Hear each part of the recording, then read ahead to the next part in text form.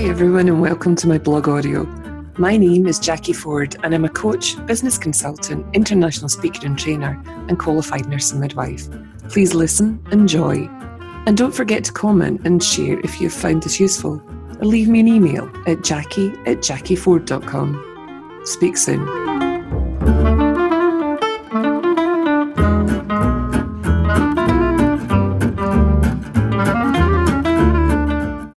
Hi everyone and welcome to this week's blog post. The blog title is Gathering Our Thoughts and Taking Action.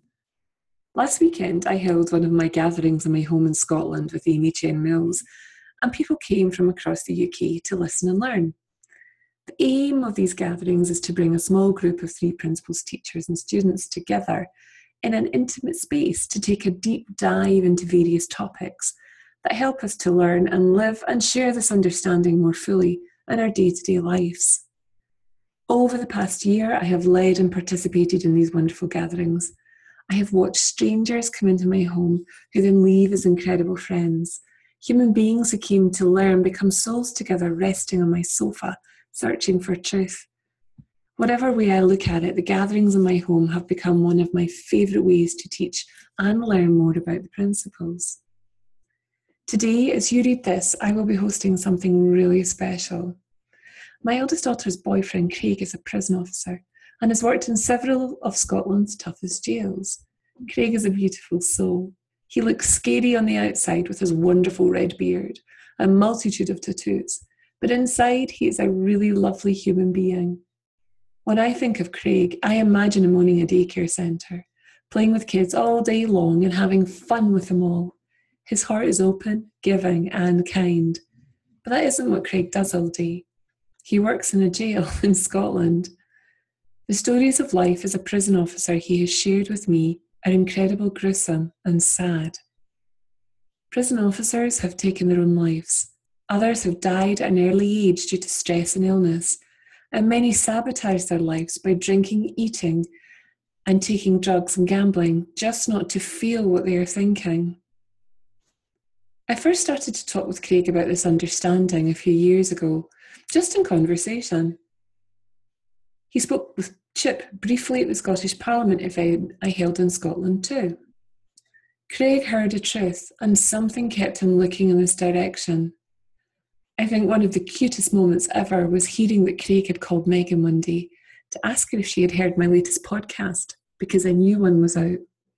I laughed so hard when Megan told me this story because her response was priceless. Jesus, my mum, I know what she goes on about all the time. Craig's behaviour under stress naturally became different, so much so his friends and bosses began to notice, and he naturally began to share what he had seen. Unlike many of us, he really couldn't articulate what was happening to him, and has had the grace to keep looking in this direction and wait for the words to find him. I worked with Craig to try and get into the local prison to share this understanding, but they are currently assessing their services, and at this point they didn't feel they wanted to take on any more services. I wanted to share with the officers, not because I thought I believed they were needing fixed or I needed to help them, but because I just had this strong feeling I wanted to follow, to be of service and to share truth.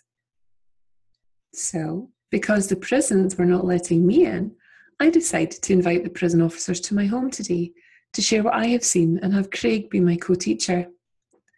The 3 Principles Foundation are supporting my work and have generously donated books, CDs and a DVD, and will work with me over the next few months as I develop this programme further. Thank you, Elsie and Chip. I am so looking forward to this gathering today. We will learn, share and eat together in my home, learning what is true for us and learning what we no longer need to believe in. As we gather and have gathered previously in my home with other principals, teachers and students, one thing has become apparent to me. In reality, we may all gather today, but we can really only meet ourselves. And that is the invitation we are always being given, to meet ourselves.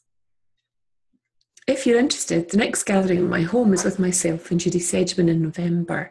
So if you're interested, just click on the email and I'll forward some more details to you. Until next time, take care, be naughty, and let life flow through you. All my love, Jackie.